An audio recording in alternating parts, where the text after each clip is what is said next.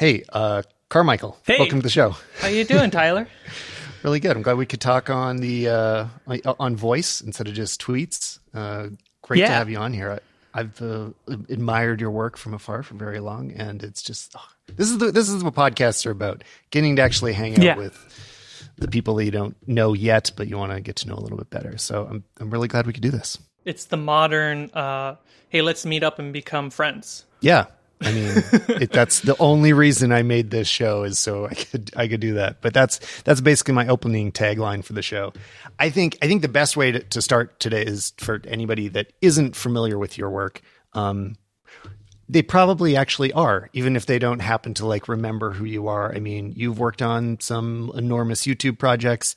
Now you're doing your own YouTube project. And I'd love to walk through a little bit of that history before we dive into, some follow-up tech from last episode and some filmmaking discussion. I don't know, whatever we're going to talk about after that. But first, what's your origin story? So I was born... No, further back, before that. Further back. So there was a wall in Germany and it was knocked over. Further back. Dinosaurs. Yeah. But so where it picks up that I know is that you went to film school of some kind. I know that about you. Perfect. That's a great starting point, Tyler. Okay. So I went to film school right after high school. I almost signed up for the Marines, but I got a phone call that I was going to start in an early semester, so I went to film school instead. And I traveled from Minnesota to Fort Lauderdale, Florida, then to New York City, then upstate New York, and then drove by myself all the way to California and had more film school. All in the pursuit of how do you make a movie? What are the jobs? What are the crafts and skills that it takes to make a movie? And then while I was here, I eventually stumbled into meeting the Corridor guys, and I became Jake's assistant / janitor until I said, "Hey, can I edit something?" And from humble beginnings, I was mopping floors. Then I kind of just moved up the ranks and took control over what used to be the Sam and Nico channel, and it just evolved. It was like, hey, vlogs can be something interesting. This is the beginning of Casey Neistat's exploration into vlogs. Jake had presented the idea to Nico and I was like, I'm down if everyone else is down. And we kind of just rolled into it, and I just haven't stopped filming. Well, and I try to always remember the context. I've said this a few times on the show, but add the context of when vlogs transitioned from sitting talking heads, like you're at your desk and you talk to your computer, going outside and moving the camera around was a big step that we totally forget had to be kind of invented. Nobody was doing that at some period. And yeah, you guys were on board with it right there. My experience of discovering you in Corridor was, I think, so many, was the first VFX Artist React was the one where I'm like, oh, there's this crew of people sitting on a couch. There's a bunch of faces I start to recognize. Oh, they made all those videos I've seen and didn't know was the same group. And then instantly after watching that one, I went back and watched the whole back catalog of every vlog you ever made, which is it's so great that you guys have that back catalog of older work to look at. Cause we can see those first moments when you were just figuring out what is a vlog going to be like for us? What's that storytelling? So yeah, I did it, went back in time and experienced it all, which I recommend for anyone. The early vlogs were I still see when I watch some of them, the immaturity, but also the clear nuggets that continued on with me. But it was just okay, let's just make one. Let's try to release 2 this week. Let's try to release 3. How many are we making? Let's just try to go for every other day. Sure, they're 2 minutes. We can do that. I'm down for that. The editing process was Sure, it's only 6 minutes a week. yeah. When I was like, okay, I'll show an edit to Nico, and Nico will be like, no, not good enough. It needs to be tighter, because his theory was this content isn't necessarily going to be interesting, or there's no guarantee of it being interesting. So we gotta edit it as tight as possible to just make it digestible as like a streamlined insert to the brain. And he was like, go watch PewDiePie's content and do that. I was like, all right. He never gave me editing notes after that on the vlog. But we did every other day. And early on, because I was always filming, the camera was always at arm's reach just to start rolling. Sometimes it was just rolling as it sat there. Because I had to arrange my desk in a way so I can see the studio in its entirety. So if something happens, I can just like, wait, what's happening? Should I film it? Should I not? Yeah, I'll go back to editing. The videos started getting longer and longer. I think once we were getting to the average of 5 to 6 minutes every other day, that's where Nick started coming in, who now runs the Corridor Crew channel since I left. And then we got pushed to about 10 to 20 minutes every other day. It was an incredible ride. Did it proportionally get as much harder as it sounds to do all those extra minutes? Like, did the time investment to pump it out like go way up? It was, in retrospect, we spent the same amount of time, but we quickly had to learn what not to spend our energy on. What saves us is, okay, our project file is a template. We just open up a pre-made project file rather than a blank canvas and have to reconnect everything, because we just got to get in and go. I want to know this is exactly what I want to know. Like all these little details of how you're actually able to do this. Because seeing the volume of work you guys put out, and I mean, part of it's that, it's a team, like there's more than one of you doing it. But, I know how like super hands-on you were with this and how many hours you're probably sitting at the desk. But I sit at my desk a lot of hours and I don't feel like I'm able to put out as much. So, any advice you can give? Yeah, the template of at the time is Adobe Premiere. Right now, Corridor and myself are transitioning to Resolve. So much nicer. Yeah, less crashes. Less. What my least favorite thing that Adobe likes to do is delay the pause and play button. So I'll push pause and I have to take out my headphones and let it just keep rolling and not distract my current creative thought. I was going to say, before we get all the way into the weeds, because I want to hear all of these details, I want to make sure you get to wrap up like kind of your story up to now, because at the moment you're not primarily doing Corridor. I know you're doing some projects with them at the moment, but you've got your own thing going on too that I want to make sure anybody interested is going to go check out, which is Fables of Refuge. Sure. So after 5 years of Corridor, it's not that I didn't want to work there. It's just I couldn't. I was going to sleep thinking about Corridor content and then waking up in the morning Corridor content. And I had no life outside of work. And that started adding up a lot of stress and just mental health baggage. There was at a point where Corridor Gang was debating whether or not they should move to a different state. I was like, I have to jump off the wagon.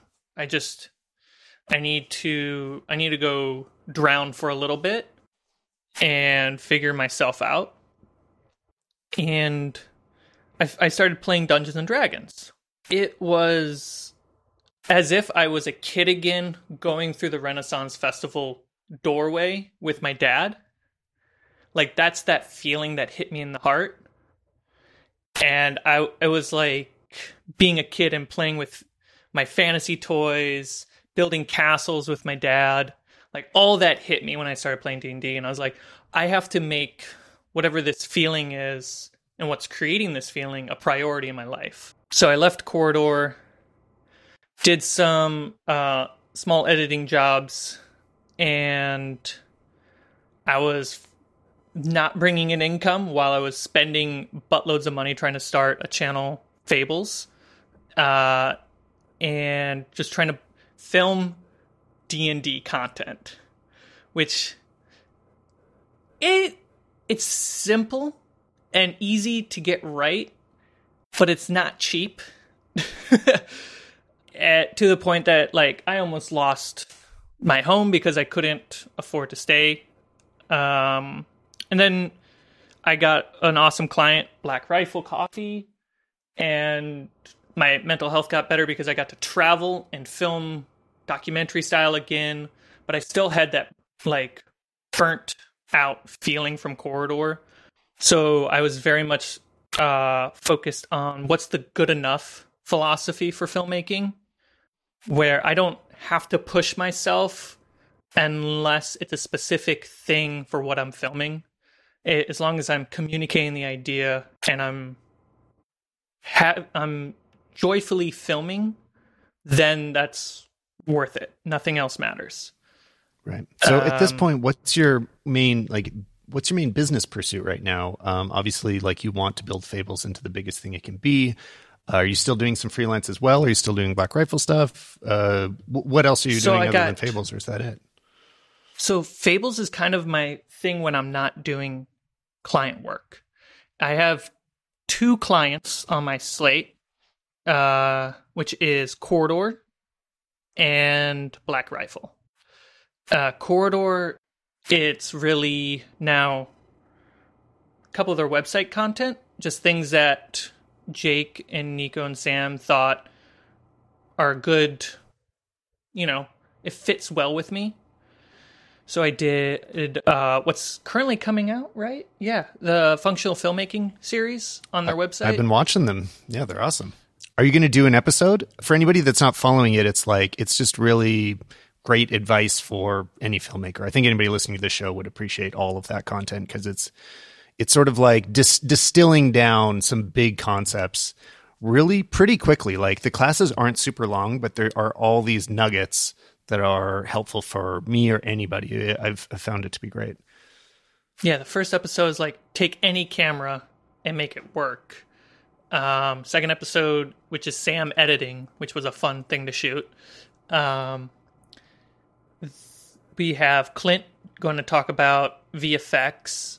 Ren's video, I think Ren's video dropped. I'm not entirely sure. I'll check after this. His video is about how to turn your idea into a great video. Editing it is probably my favorite of the bunch. And then right now I'm still editing Nick's episode, which is Tell a Story Out of Anything. But then there's also the bigger project that I'm working on with Corridor, and it kind of ties into Fables and Fables of Refuge, which is Son of a Dungeon. It's Corridor's new D&D show. Classic during COVID lockdown, I've been investing in research and equipment to like push D&D content in unique and different ways. And I haven't been able to test them out because, you can't film anything with anyone. So being able to go shoot Son of a Dungeon with the guys and test out all those tech things, the theory things, and push those ideas on a practical level was exciting. And we got the footage is about 14 terabytes. Each day was about 2 to 4 terabytes worth of footage. Oh my god! So, and then how much? 30 gigs of audio. How long is each play session then? Like, what are you actually gonna How long are they sitting in one place and you're recording multicam for? About 2.5 to 3 hours. But yeah, I've just been very reactive, and when you sit down on tabletop content and you're essentially in a writer's room, right? And you're just filming a writer's room, and everyone just has to play yes and. Okay, it's like Right. how do we a bunch of people sit down, let's write the next Justice League movie. Okay, you're playing Superman, you're playing Wonder Woman, you're playing Batman, you're playing Alfred. All right. As the head writer, I'm going to try to keep the momentum and the plot moving forward, but you guys take initiative, and everything is reactive to everything that we decide. You know, you find yourself naturally going to a place that written content will never go. Right. Yeah. You just wouldn't have come up with these ideas because you would have maybe even just shut them down internally. Like you would have just thought, oh, that's dumb, I'm not going to pursue it. But now it's like, well, I already said it out loud. So I guess this is what we're going to do. When I do my newer vlogs with Black Rifle, it's still very much the thing is when I'm holding the camera, right, it's my eye. So when I'm talking to somebody, I'll constantly just look around and stuff like that. You see kind of that aesthetic in some vloggers, but you can also see in like if you're subscribed to the Corridor channel, subscribe to the channel. If you subscribe to Corridor's website, you can watch the newer vlogs that Daniel does, and he does 4K on a gimbal, looks beautiful, looks so good. But then when compared to I'm just grabbing the camera just to capture the information that's possible, like I'm shooting at 720p to save hard drive space, and I'll upload at 1080 because you won't be able to tell. That's cool. That's a very interesting little tidbit too, because like I know a lot of people do that for 4K, like we'll shoot at 1080 and then just upload to 4K. But going all the way from 720, that's bold. But I mean, is also really a testament to what, you know, the content is what matters here, much more so than exactly the technical stuff. This episode is brought to you by Flipboard, and hey, if you're enjoying this episode, I definitely recommend checking them out. There will be a link in the description to a board all about the things we're talking about right here. It's a way to organize anything you read, anything you find on the internet, or discover new things. So when I open up Flipboard, it has the same feeling as reading a magazine. You've got a bunch of big visual articles coming from a variety of sources about whatever it is you're into. So you can see the pictures from it and quickly dive in to read more about it. But it's also a good way to discover information about topics. So, for example, I follow a photography channel, and I follow cinematography, and I follow Apple. And then I get news from all of the blogs that I already read, but they're fed to me again in this like really visual magazine format. So I can literally flip through it and without surfing all over the internet, find info that is always relevant to me. You can also follow people directly. So that's what I would encourage you to do. Go to flipboard.com/Solomon. Then you can follow what I'm doing. I'll be posting both Apple news. I did a bunch of stuff from the keynote last week, responses to episodes like this one right now.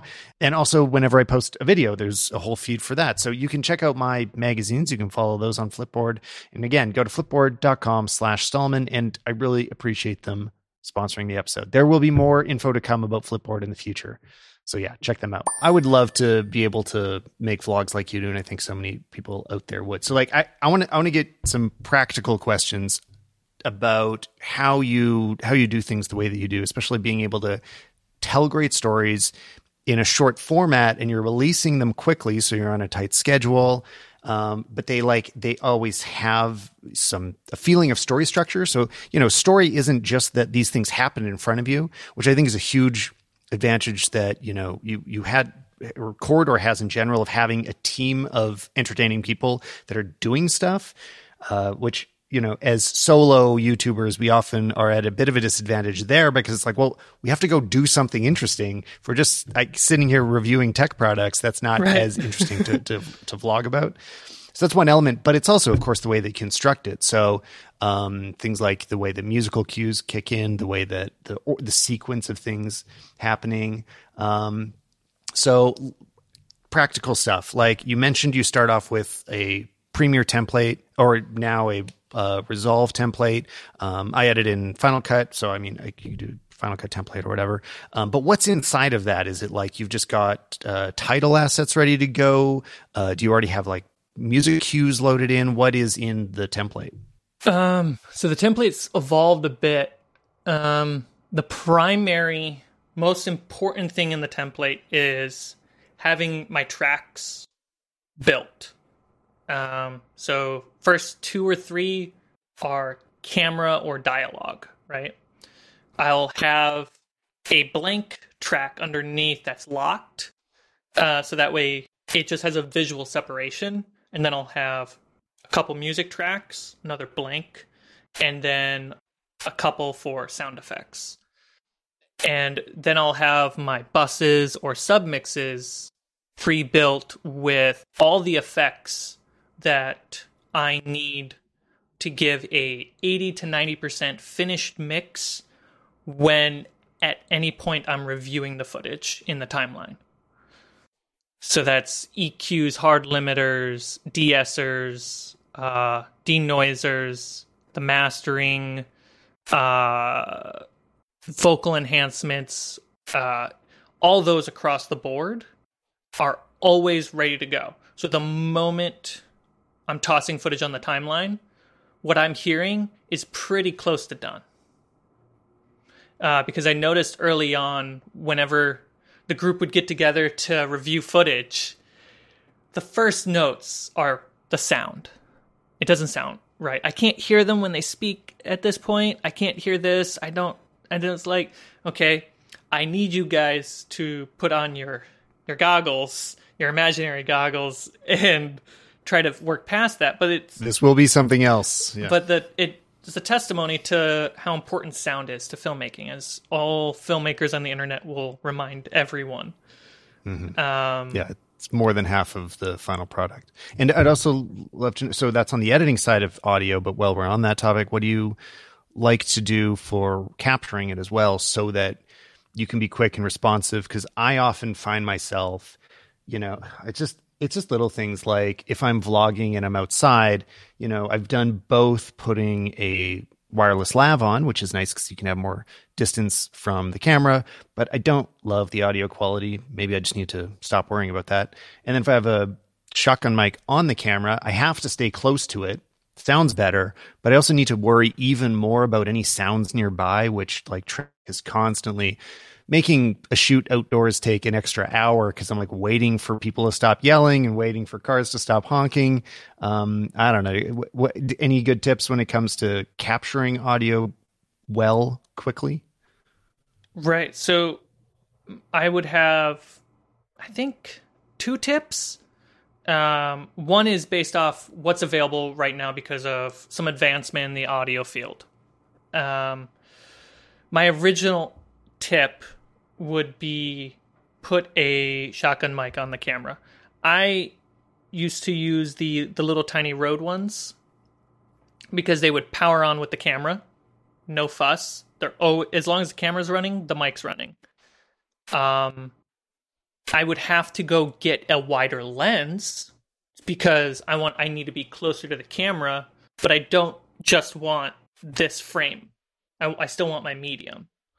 So I would go get a 10 mil, specifically a zoom if I could. So a 10 or 11 to 20 is pretty good. So that way I can choose between a close-up and a medium on an ultra-wide lens. Now with Deity's little on-camera microphone, because it utilizes the stereo recording on some cameras. There's the front mic and the back mic. You can plug I absolutely in. Love that one. That's what I think of as the best vlogging mic right now, just because of that flexibility. It doesn't sound as good as some of the bigger ones. For quality, I still prefer to use I use the Rode Video Mic Pro Plus because that's the good one I have. There's some other new ones that are also great, but that flexibility of recording both directions, priceless. It's so great. Worth it. Yeah. I remember we were at Corridor. We went to VidCon once, and I literally had this whole double XLR mic setup just to figure this out. But the Deity mic has a input, so you can hook up lavs to it. So you can have the flexibility of having that on-camera shotgun mic that just records a blast right in front of it. And if you want to get a clean, quick talking head, just pull off the little Bluetooth mic and just get a quick, clean talking head. And the intercutting between the two feels so good. It feels like you're watching a professional documentary. I totally forgot that plug is there, and I haven't been using it, and I don't know why. So I should go back to using that because, yeah, it's so awesome. Like, they really thought through this super affordable mic that, you know, that's the great thing. It's kind of the best choice, and it's at a sort of entry level price. Like, it's not the most expensive mic out there too. So it's like $80 to $90 for anyone who doesn't super know. Worth it. Totally. And then, I mean, also the price of the Rode Wireless Go kit is also pretty reasonable. They have a new one as well, which can have 2 lavs on it. So yeah, you can be so flexible right now. We're in kind of a golden age of audio choices. This episode is also brought to you by Mixkit, which if you edit videos, if you're making a vlog, you absolutely want to check Mixkit out because they provide free resources for any kind of video creator. They both have videos, so like stock, that you can download and you just use inside of your projects. They also have templates for Final Cut and Premiere and Resolve. They have sound effects, music, all the things that you definitely need to be able to tell your story just a little bit better. And it's free. Did I say it's free? I still think that's totally crazy. You can just download this stuff, put it in your project. Because if you didn't know, you can't just go download anything on the internet and use it in your creative projects. You need a license. And that is what Mixkit is providing to you. So I'd recommend go to mixkit.co/r/Stallman or click the link in the show notes and see what they have for your next project. There's a ton of it there. It's really easy to use. Just download it. Mixkit.co/r/Stallman. Thanks again for supporting the show. You mentioned lens choices that 10 millimeters. You're usually shooting on cropped sensors, I imagine. I think from what you've said, the cameras that you use. Yeah, we mostly shot APS-C. We played with some full frame, which was an experience going to a 10 mil on a full frame. It was so overkill. Yeah, see the back of your head. Yeah, and I think the guys now use full frame sensors for most of the stuff, unless they're just utilizing old cameras for multicam stuff. I think their podcast, they're using like a 1-inch, but that's deep in the weeds. If you're going to be running around doing something vlog style, you're still doing Black Rifle stuff. If you are just going to spend a whole day with one lens, what are you going to take with you? If I'm on APS-C, I would be somewhere around 10 or 11 to 20. If I was on full frame, it would be 16 to 35. Right. Yeah. That's what I figured. And I mean, even slightly better now, which I don't have it, but is on the Canon side, if you have an RF, that 15 to 35 is the total sweet spot, on a full frame, 15 millimeters. And it's stabilized, and the sensors are stabilized now. I mean, yeah, there's some awesome choices out there. Yeah, I primarily shoot on the A6600. My first camera was the A6400. Very first camera. I got it after Corridor. That's quite. I've been fortunate enough that my career is yeah. It's just when show up to work and there's a camera waiting for me to use. It's like, oh, great. And then I was always like, I want to own a camera. I feel like that's a thing that I'm supposed to do. Well, should we circle back to that? You were asking what camera you could buy. Are you actually considering buying a new one in the future, or? Yeah, I want to get either the Sony FX3 or the A7S3. I'm feeling the FX3 more because of the extruded extra fan. Because now I shoot everything at 120. If it doesn't have to be 4K, I'm shooting 100% at 120 frames per second. That's crazy. And at 1080, right? Not at 720. 1080. Yeah. Yeah. Yeah. I mean, that's insane. That's so. Does that not slow down computer performance as well? Even editing 1080, when it's 120, that takes a lot more horsepower to keep that playing back. So the how the Sony cameras kind of function is, thankfully they give me the megabits that we're recording at, right? So at 4K 30, it's the same file size as HD 120. So if I'm shooting at 4K, which my Fables and D&D stuff is all 4K 30, so that way I can shoot that and crop in and crop in, and we can get emotional beats. So my system has to handle that. The most important reason I shoot 4K is the exact same. It's like for just talking heads. It's more important than the B-roll. Like, it's funny because like the beautiful B-roll shots kind of matters less. That can be 1080 and nobody will notice. It's like shallow depth of field. That makes it less sharp anyway.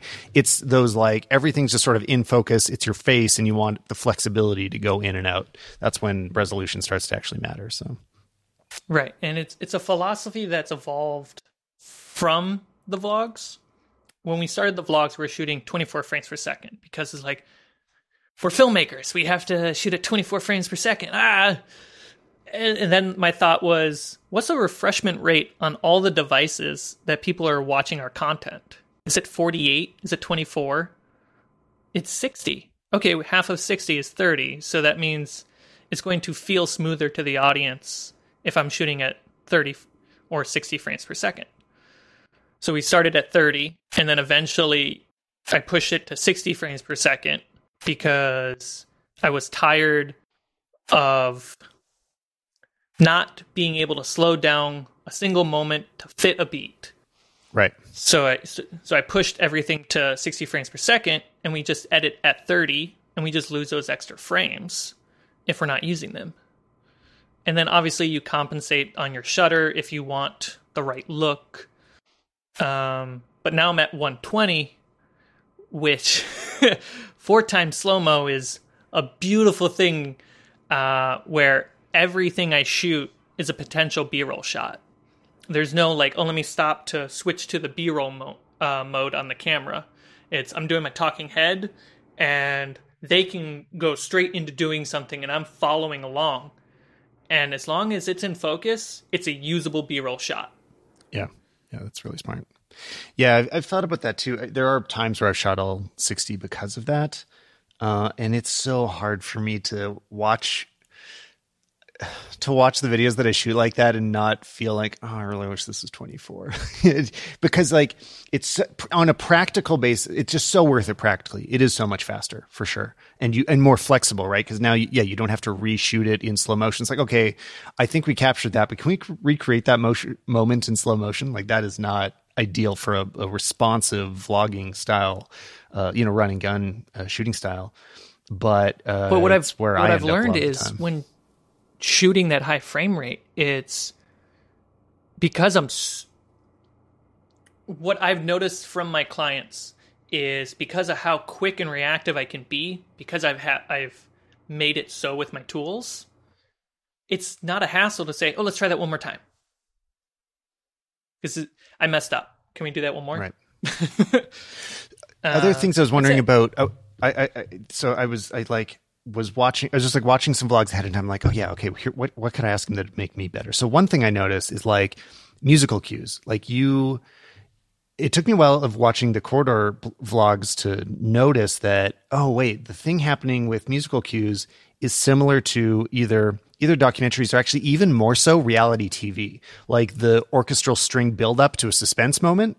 If you watch any reality TV, that's happening every like 3 minutes. There's like a boom. And that, like, whenever it's like, what's about to happen? And you guys, use that quite a bit or come back to the same, like, dramatic or sad music. And like that sort of, having a lot more small music moments than I think most editors expect is really impactful. Like it guides the viewer so much more than just putting a bed track of generic electronic lounge music, which is like the bane of YouTube to me. So many people, they'll just like grab some random, whatever the first suggestion on Epidemic Sound is, drop it into underneath the whole thing, and it just plays for 5 minutes or 10 minutes. It loops 3 times. It's like the music's making it worse in that situation. It's actually damaging the content.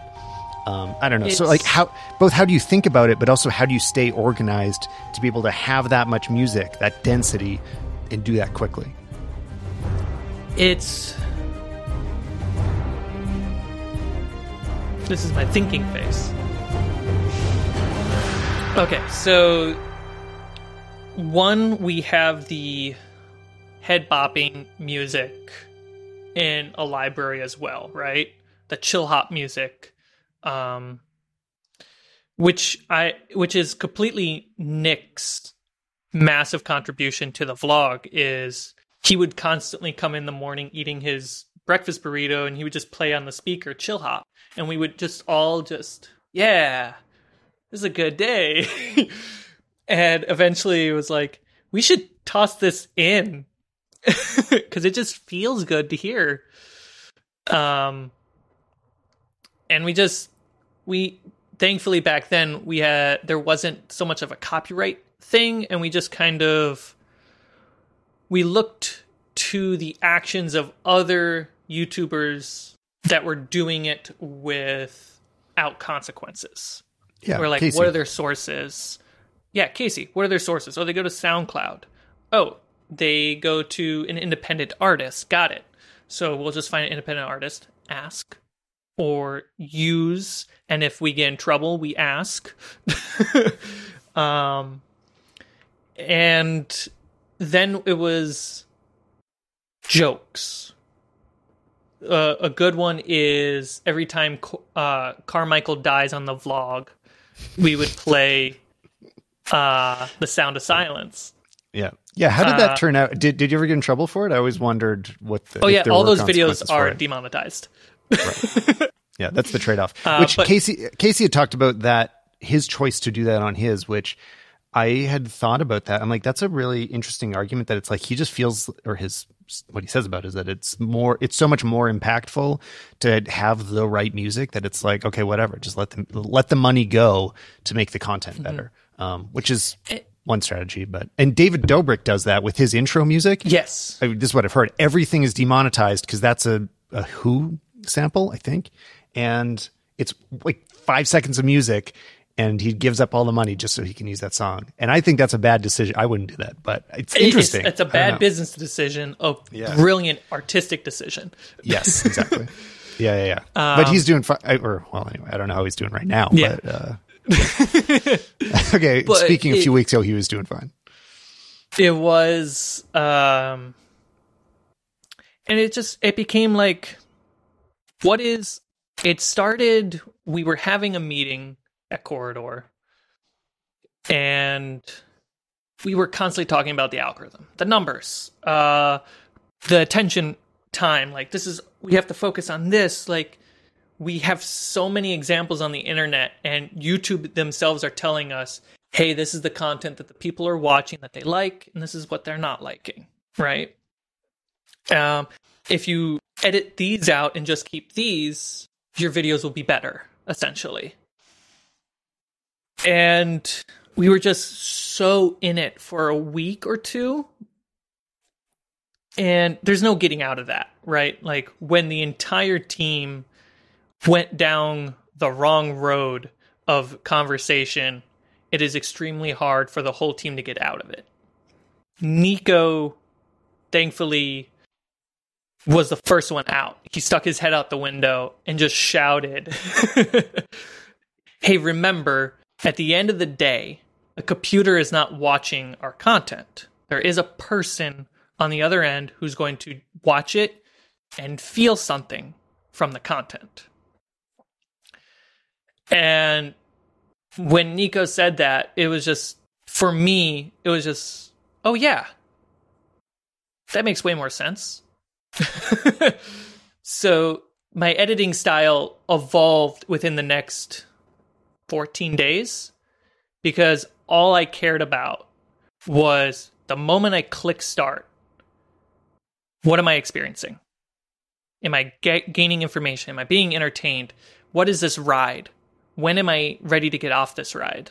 You know, that's all I cared about when I was editing, to the point where now I have my shortcut keys. Nick uploaded Instagram clips of me where I'm so tired that I just have to rest my head and just lay there, but my hands are doing in, out, paste, in, out, paste, in, out, paste. Yeah. And I'm just listening, and most of the time I edit, I don't look at my footage. Like, I'm not editing a cinematic movie where every frame and every shot is so well thought out that it needs to be given attention. I'm editing something that is going to go up, and then in 48 hours, I have to do another one. Yeah. So it's like, what is that kind of turnaround is hard. What is the thing that everyone's taking from the content? What I'm hearing. Like, I need to be able to watch this with my ears. And it drew me back to just my semester in radio studies and broadcast studies. And I just edit as if no one's going to watch and they're only going to listen. Yeah, dance like no one's watching. Yeah, no, I think that's really smart in terms of remembering why people are watching. Like, there's so many times that I don't watch the YouTube video that I'm ostensibly watching. Like, it's just playing off to the side, or I stick my phone in my pocket and I'm listening to it. Like, that happens a lot. I mean, I post this podcast on YouTube, and I assume most people don't actually watch it all the way through. I sure hope you don't, because nothing's happening. But you know what's actually really interesting? I was watching the Corridor Cast podcast on YouTube, whereas usually I'd listen, but I was watching the one that you're on the other day, and noticed the ads that play through it. Like, there's a Peloton ad, and it was audio only. It just showed full screen the Peloton logo, and then played an audio advertisement. It knew it was on a podcast channel, and so they optimized for it, which I'm like, that's so smart. Even though they're still advertising on YouTube, they're aware of who is consuming this content right now. So anyway, I mean, as a creator, as like the person making that content, you should have that same awareness of like, what is the purpose of this right now? At some moments, the purpose sometimes is to show, right? Like, if you're doing VFX artists react, like, sometimes it's all about, you do have to see the thing for this to make any sense. Or if I'm doing a tech review, it's like, right now you just have to see the product, because that's the whole point of this moment. But being aware that, like, okay, but then for the next 30 seconds, it's actually all about the idea that's being said. So yeah. Like, I think it's really smart to kind of like separate that thought process of how you do each one. But you've obviously completely mastered it at this point. I mean, it makes sense. It's a game of resources, right? It's like playing any survival video game. It's how much resource am I taking to fill up my bank, and how much am I spending to keep the whole thing running? So if it's more efficient just to record an audio ad for my audio podcast, even though it's a vodcast, and that is a faster turnaround time for the editor because they have X other things to get done in the day, then let's do that. The person watching, like, when you watch it, your brain will go, oh, that makes sense. Right. Yeah, you'll figure it out. It's good enough. So I feel like I still have to follow up on a few other things that I was talking about in the last episode. I meant to do this earlier, but before we completely run out of time. Which one was the last one? So I had Sarah Dici on in the last podcast, and we were talking about the Apple event. And I have some very direct feedback or follow-up from that, because some of the things that were announced and released, I now have and have been able to play with since then. Most interestingly, a purple iPhone. Actually, it's not the most interesting. Most interestingly is AirTags. I mean, that's pretty interesting. Yeah, the purple's nice. I mean, you've seen purple. If you've seen the commercial, you know what it looks like. The purple iPhone is purple iPhone. AirTags, though, I think there's more to say about it. Do you have any interest in AirTags? Like, is this it's $30. You could throw it in your camera bag. Do you feel like you need these to keep track of your keys? Sometimes I feel like I need to track my keys, but also I have a home for them. And if they're not in the home, it's, okay, what would be the other two options where they would be? And if that fails, which is extremely rare, that's where a device attached to it. But I also like having using technology to track items. I feel like my same hesitation is with my love-hate with Hue light bulbs is, oh, can you turn on the light in the room? Let me open my phone. Let me swipe to the app. And it's like, can you just get up and turn on the light? Yeah, I know that feeling. Yeah, I don't go down the path of smart home because of exactly that. I don't find that trade-off to be worth it at all. It's so much. But I think I think it's something that you mentioned either in a video or in a post, is that it makes a lot of sense for the big bags, your equipment gear. It's a peace of mind, it's insurance. Because like the week that I went to Guatemala, my camera bag was in the truck. My camera is with me at all times. So the things that I'm always having on me, I don't need a tracker. But things that I just want a peace of mind for something, especially when traveling, is a great idea. Like if I go on a vacation or work trip, any piece of my important gear or luggage that I have to be away from, having just pull up my phone and making sure it's still at the hotel is a good feeling. Yeah. Yeah. That's the extent of my feeling towards those. I think of it in a similar way to becoming dependent on maps, for example, on a digital map system where you can navigate a certain amount inherently because you have a human brain. And as you lean more on technology to do that for you, I become worse at managing it yourself. You memorize street paths less. You put less effort into building those internal navigation systems, and you lean on the tech version. And I think that same effect will happen from having a digital key tracker. That said, I've already talked about this, but the day before AirTags were released, I was late for a photo shoot because I couldn't find my keys. And they weren't where I usually put them. They weren't in the tray by the door, which is where they almost always are. They weren't around the house. I looked for 20 minutes and they turned out to be in my hoodie pocket. Not the pockets I was checking, but the hoodie pocket I never use. And for some reason, I just threw my keys in there. Why did I do? That's like so. And so that's sort of one of those, like, it's hard to manage for that. Obviously, what I'd done is just picked them up before, like, as I was on my way out, I put them in that pocket, and I had just done that moments earlier and forgotten about it. That's just me being dumb. And I just feel like it's worth never having that happen. So yeah, I've got them on my keys, and I've strapped them onto, what worked really well was putting them on my SanDisk hard drive because it has like a keychain holder on it. So I strapped it around there because when you're at home, you don't really lose a hard drive around the house. But when you're traveling, like I've had some nervous moments where I'm like, actually every single moment that I go to look for my drive and it's not where I last placed it, I panic for a second. Like my heart jumps up. Even if I find it moments later, there is a moment where I just like, okay, what isn't backed up yet? What am I like? How much time am I going to lose if this isn't available? So I don't have this feeling anymore because I don't own a vehicle anymore or a car. I just have an electric bike. Is when you go out to find your car on street parking, you kind of just misplaced it in your mind where exactly you parked, and you're coming out of the corner and you're like. Yeah. You have to go around the corner, and there it is. yeah, for sure. I know. I would definitely toss an AirTag in a car. That'd probably be one of the smartest places to put it. Yeah.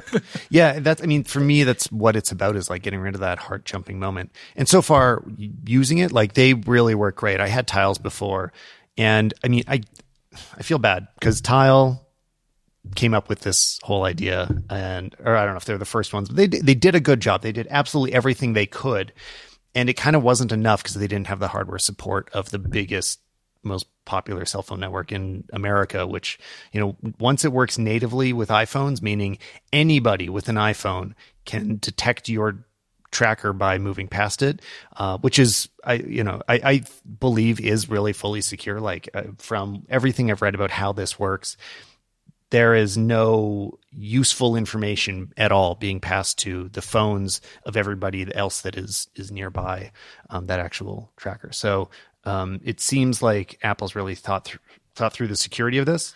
I mean, they talk about the privacy a lot.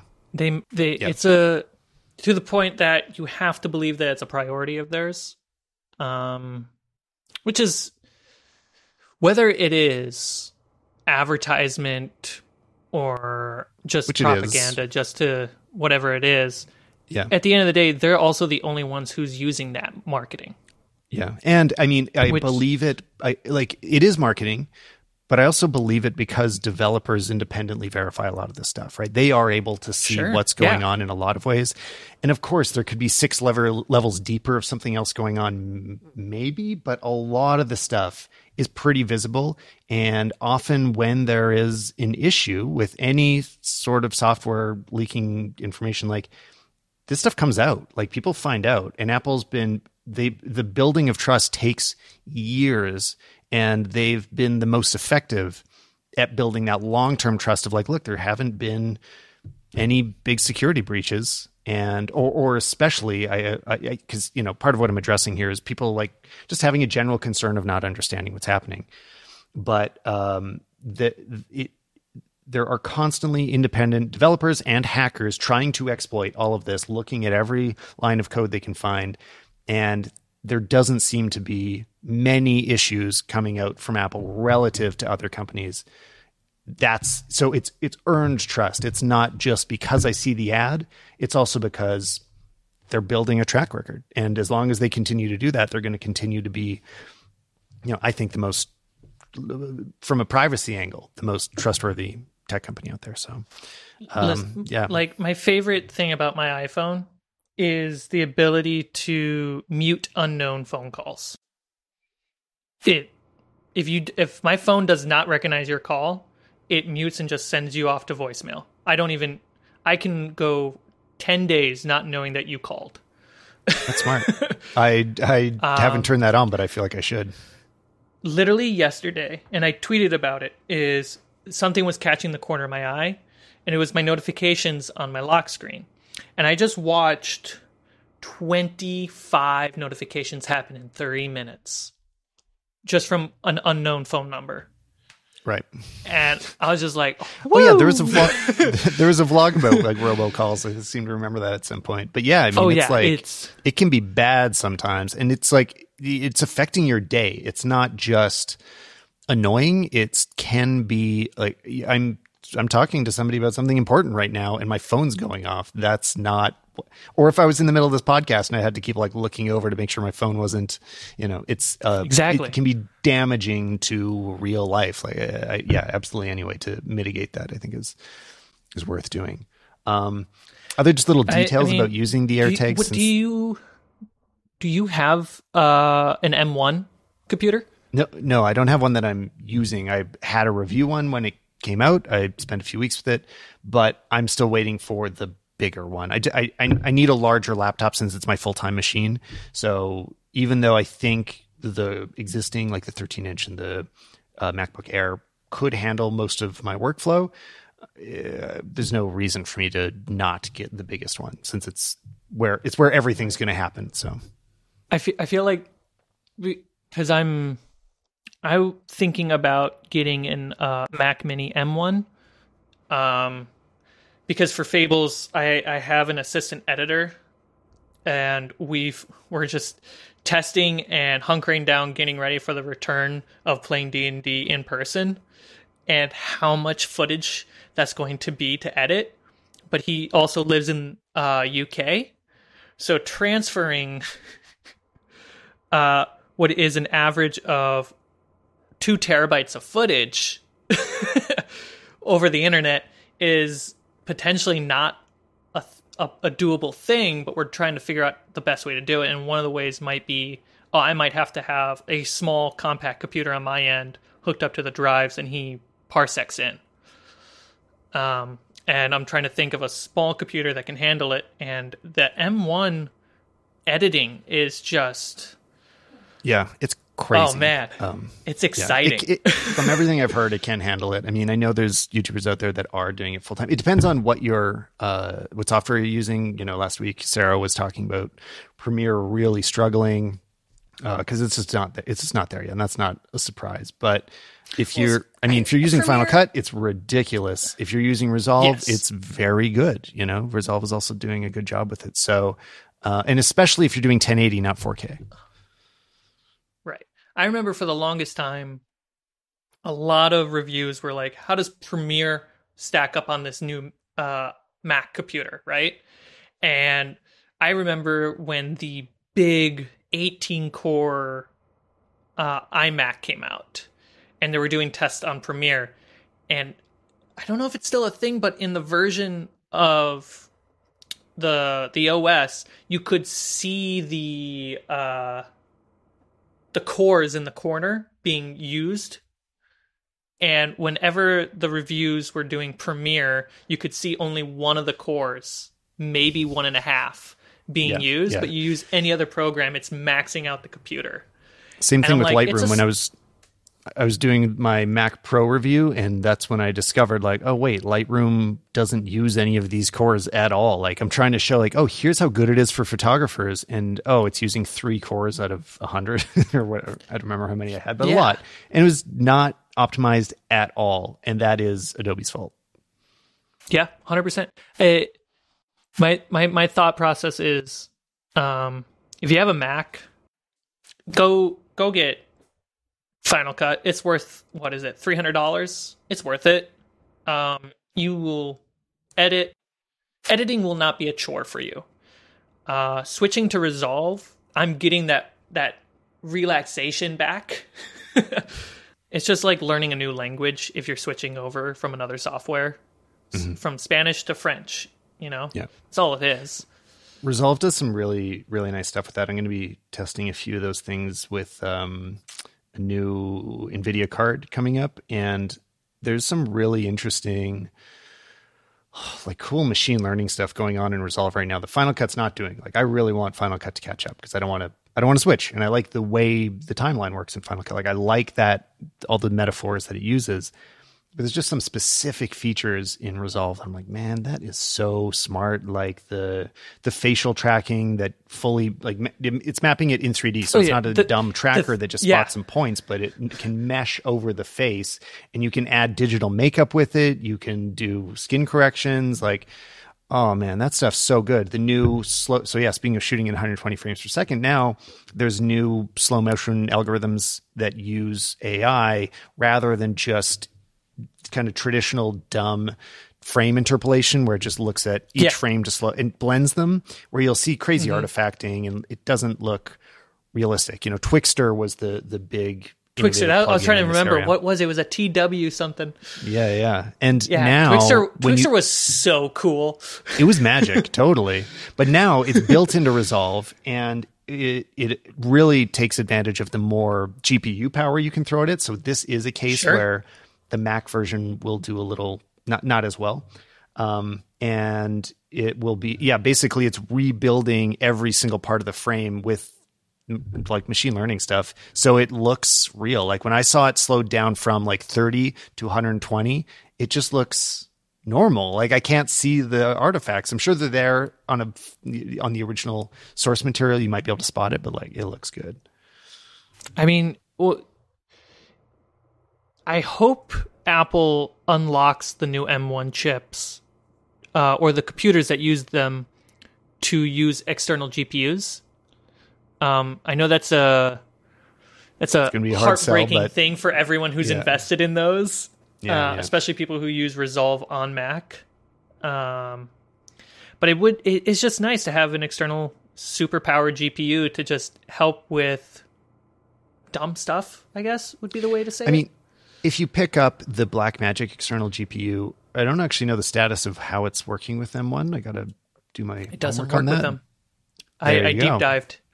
They don't do it at all. Okay, yeah. So, I mean, I was hoping they'd still at least support. Right, yeah, no, that totally makes sense. But the big question is, how's it going to work with the bigger machines? Once they eventually Appleize the processor in the Mac Pro, what's that going to look like? Because very unknown. I don't know the actual app name, but Sam at Corridor is working with the developers, and at the end of the day, it's only on iPhone. So what we're going to be doing for Son of a Dungeon is going to be a mix of iPhone footage and cinema camera footage. But this app takes the I forget the gyro data of your phone and saves it into metadata of the video file that you're recording. And when you bring the footage into After Effects, that metadata is now tracking data instantly. Yeah, no, that's amazing. So I've been looking into this too. I think Camtrack AR is the one. I think it's Camtrack. Yeah, so I have it on my phone. Like I'm ready to use it, but I don't do VFX stuff like you guys do. So I'm more like, I just want to see this happen and I want to see if I could do something with it, but I haven't yet. But it looks amazing. I'm so excited to use it on our green screen footage. So at the end of the day, like the marketing pitch for Son of a Dungeon is VFX artists play Dungeons and Dragons, right? Okay, guys, we need to like kick the door down with VFX footage that the D&D community has never seen before. For the longest time, we were just going, I guess we might have to skip over this. And Peter rendered the sickest of sickest VFX footage to the point that we're like, oh, we can do this and it's going to be insane.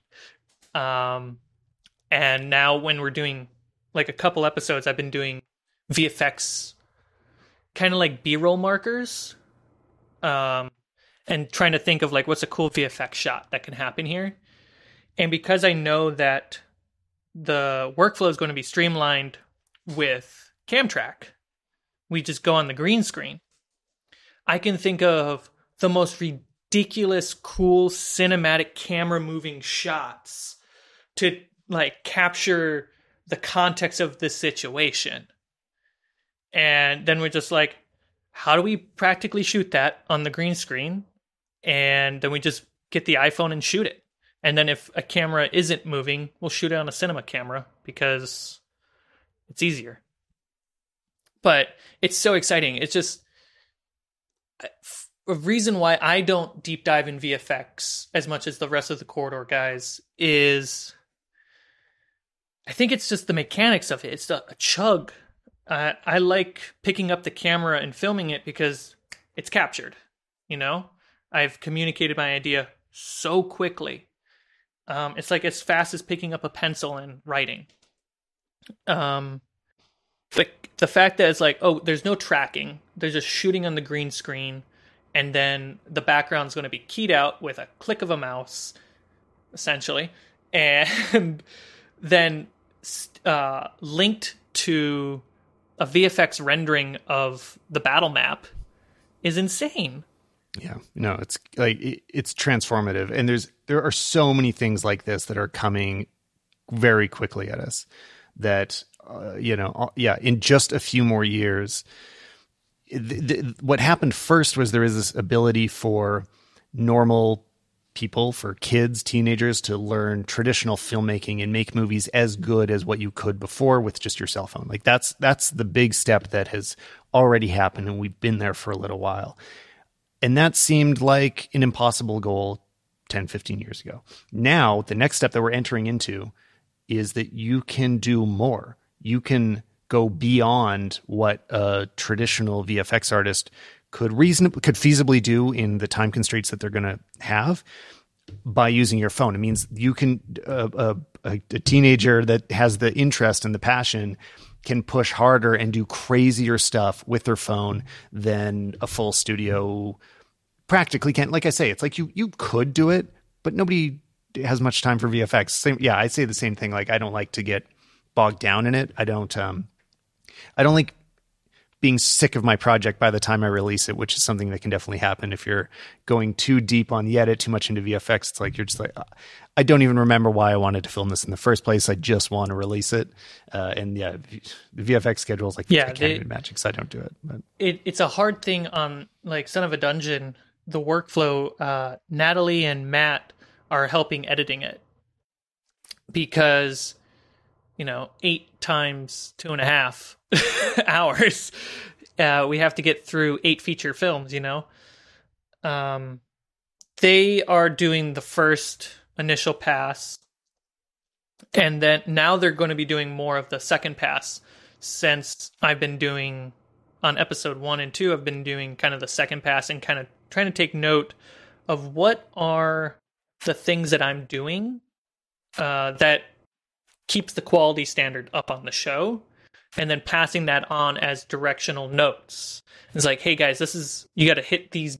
You got to like make sure you're doing the J's and L cuts. Make sure you're editing dead air. If it's more than 10 frames between the sound of someone's voice, cut that shit out. Make it aggressive, because we can slow down important moments after the fact, but everything else has just got to keep going.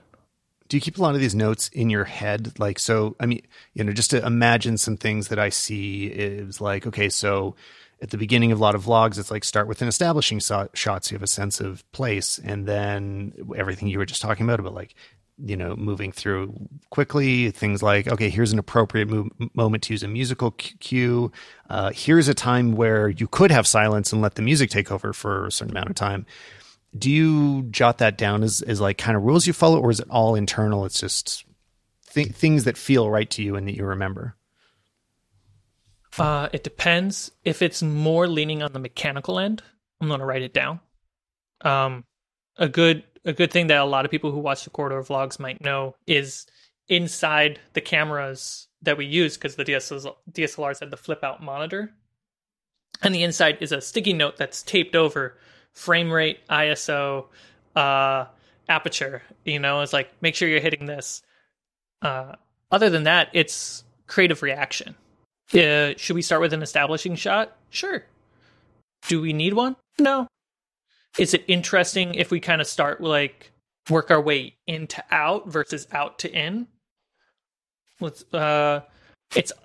up to the feeling that I'm getting, and kind of the how are you digesting this content? Like, I clicked on the thumb, and from that core concept, do I need an establishing shot? Or should I just jump in following someone walking down a hall? The music cues, it's all about feeling. Like, is what this person's saying detrimental? Is what they're saying have high stakes to the overall MacGuffin in the story? Right? Let's rise the tension. Like, it's supposed to be important. It should feel that way. When it comes to D&D content, with that, you can easily overwhelm yourself, because an episode can go from 50 minutes to 3 hours, and you're not going to fill it up with music and sound effects all the time. And so a good golden rule is do your sound design on the most explosive moments, and then entering a scene. And then when you enter a new scene, because if you think about it, if we're doing this podcast, right, as a story, a sound cue to tell us, oh, we went from one location to the next location kind of helps. Like, oh, we're starting a new scene. Right. Yeah. Same as people, I think a lot of people miss that, the purpose of transitions for that reason as well. Like visual transitions, if you fade to black, that means something, or the audience will assume it means something. If you didn't mean something, they will think it does, which is actually, so when we do these live streams, which is how we're recording this right now, a lot of the other streaming software had a default. Oh, what YouTube switcher. Channel are we live streaming this on?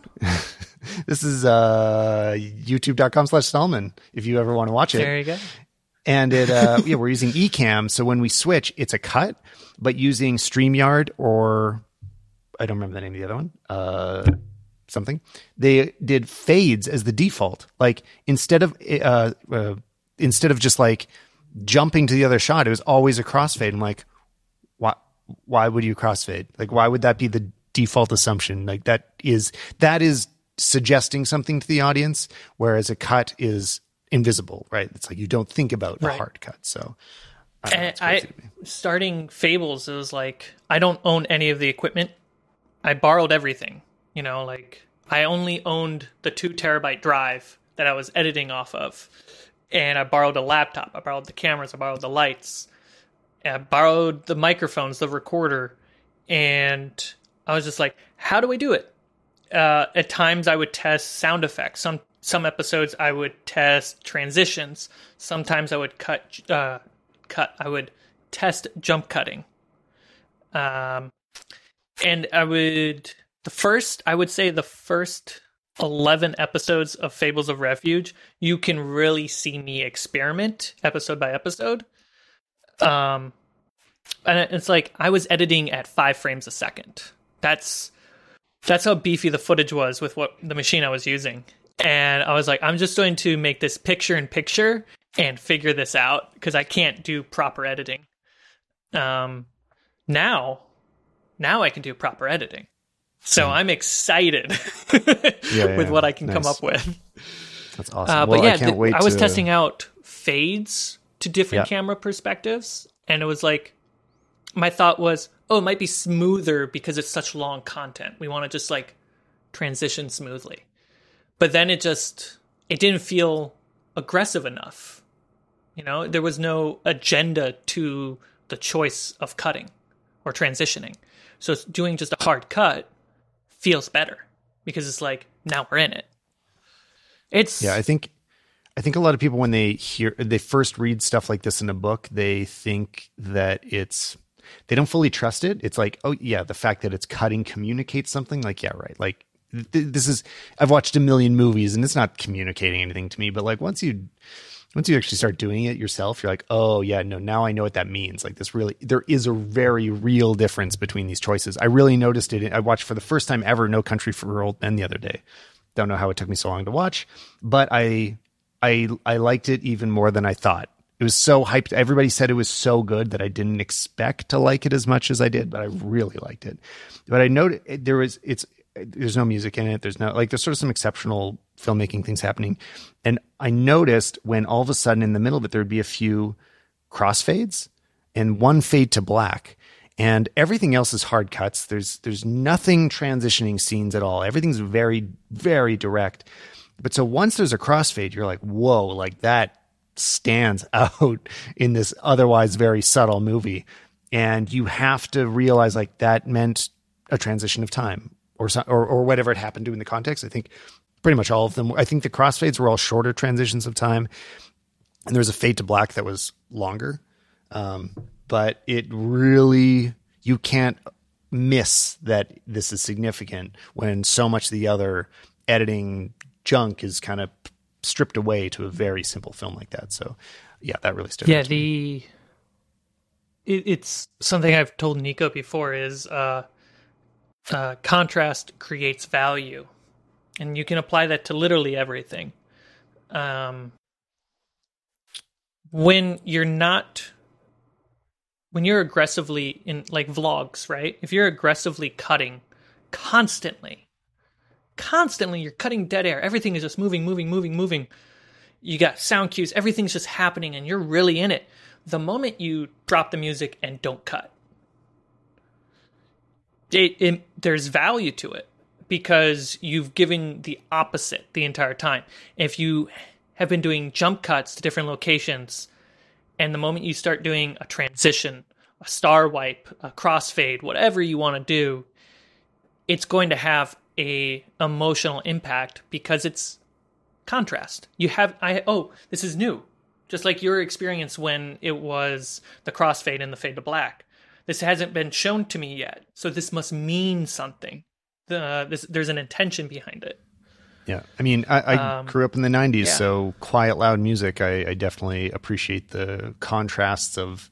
I mean, like that way, I actually still remember that being young and like hearing Nirvana for the first time, and that feeling of like, it's so quiet and it's so loud really was like blowing my mind. It was so impactful, and now we got used to it. We do it a little less now. Like things have changed. I don't know. We're kind of take it for granted.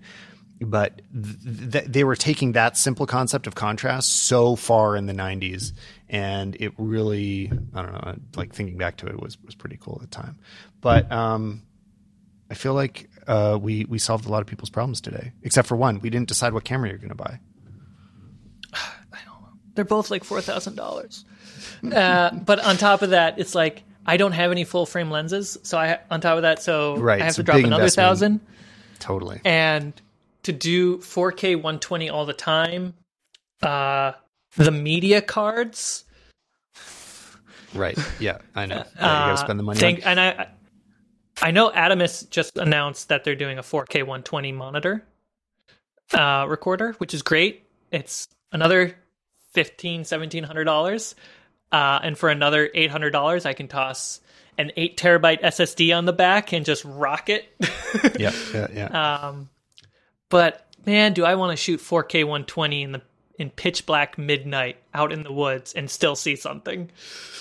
That just seems insane. Like, yeah, I'm starting to forget what some of the Sonys can do because I haven't been shooting Sony lately, but that ISO stuff is amazing and actually would very much come in handy for the 120 because, yeah, I mean, I'm sort of used to shooting 50 all the time and I don't crank my ISO. I try not to go really above 1600 because I just like it to be clean. Especially because I also shoot log, which there's neat I don't video. know if you do, but there's neat that video. Is so much time though. I just don't have time to run in Resolve. It is a dream come true. It's right. Click, sample, done. Yeah. Well, so using the internal Resolve noise direction or using neat video in I'm using Resolve? neat video right now. I haven't Resolve, played with the built-in. I don't shoot log. Because I'm shooting 8-bit. Yeah, that's also an advantage for you is you're not shooting log 8-bit. The files get smaller. You don't need to grade it. You also don't need to worry about noise as much. Like if you shoot with a built-in full contrast profile, it's just not as noisy because the noise removal is more effective on the camera sensor. Well, I shoot HLG mode on the Sony. Mm-hmm. Yeah, I think you get the same effect rather than sending it to a 2020 image. I have it sent to a 709. So what that ends up looking like for those trying to keep up with that chunk of math is it looks like the standard profile, but I just got 1 to 2 more stops in the highlights. Yeah. That's how I was shooting my A7 III until I ditched it. But part of why I ditched it is I just found the colors hard to work with in HLG. Like the basic image comes out like pretty good, but when you really want to refine it, there's always just weird saturation things happening that I couldn't solve. I couldn't like figure it out. So I've liked going back to a place where I'm just using like a default log profile, and I know how to push that. I'm interested in using the new cine style of Sony. If I jump up. Especially because it's their cinema line log stuff. The skin tone is so nice. That's just what it falls down to. Is the skin tone is so nice. I mean, color correction for me, it's not a big deal. I take a LUT that compresses blues and oranges a little bit, and I usually drop it down to 50-ish%. And then I just make sure it's consistent across the scenes. That's what I do. And it works. That's what matters most. Well, if anybody wants to find out what camera Carmichael gets, you should at least be following him on Twitter. If not, following him on YouTube for his much bigger endeavors with Fables of Refuge. But it was super nice to get to really meet you for real. Thanks for coming on. Oh, yeah, man. Once you can come down to the US or I can come up to Canada, we can I'll play some D&D with you. Oh yeah, show me the ropes. I'd love that. Yeah, see if you can kill a dragon. We'll kill one together.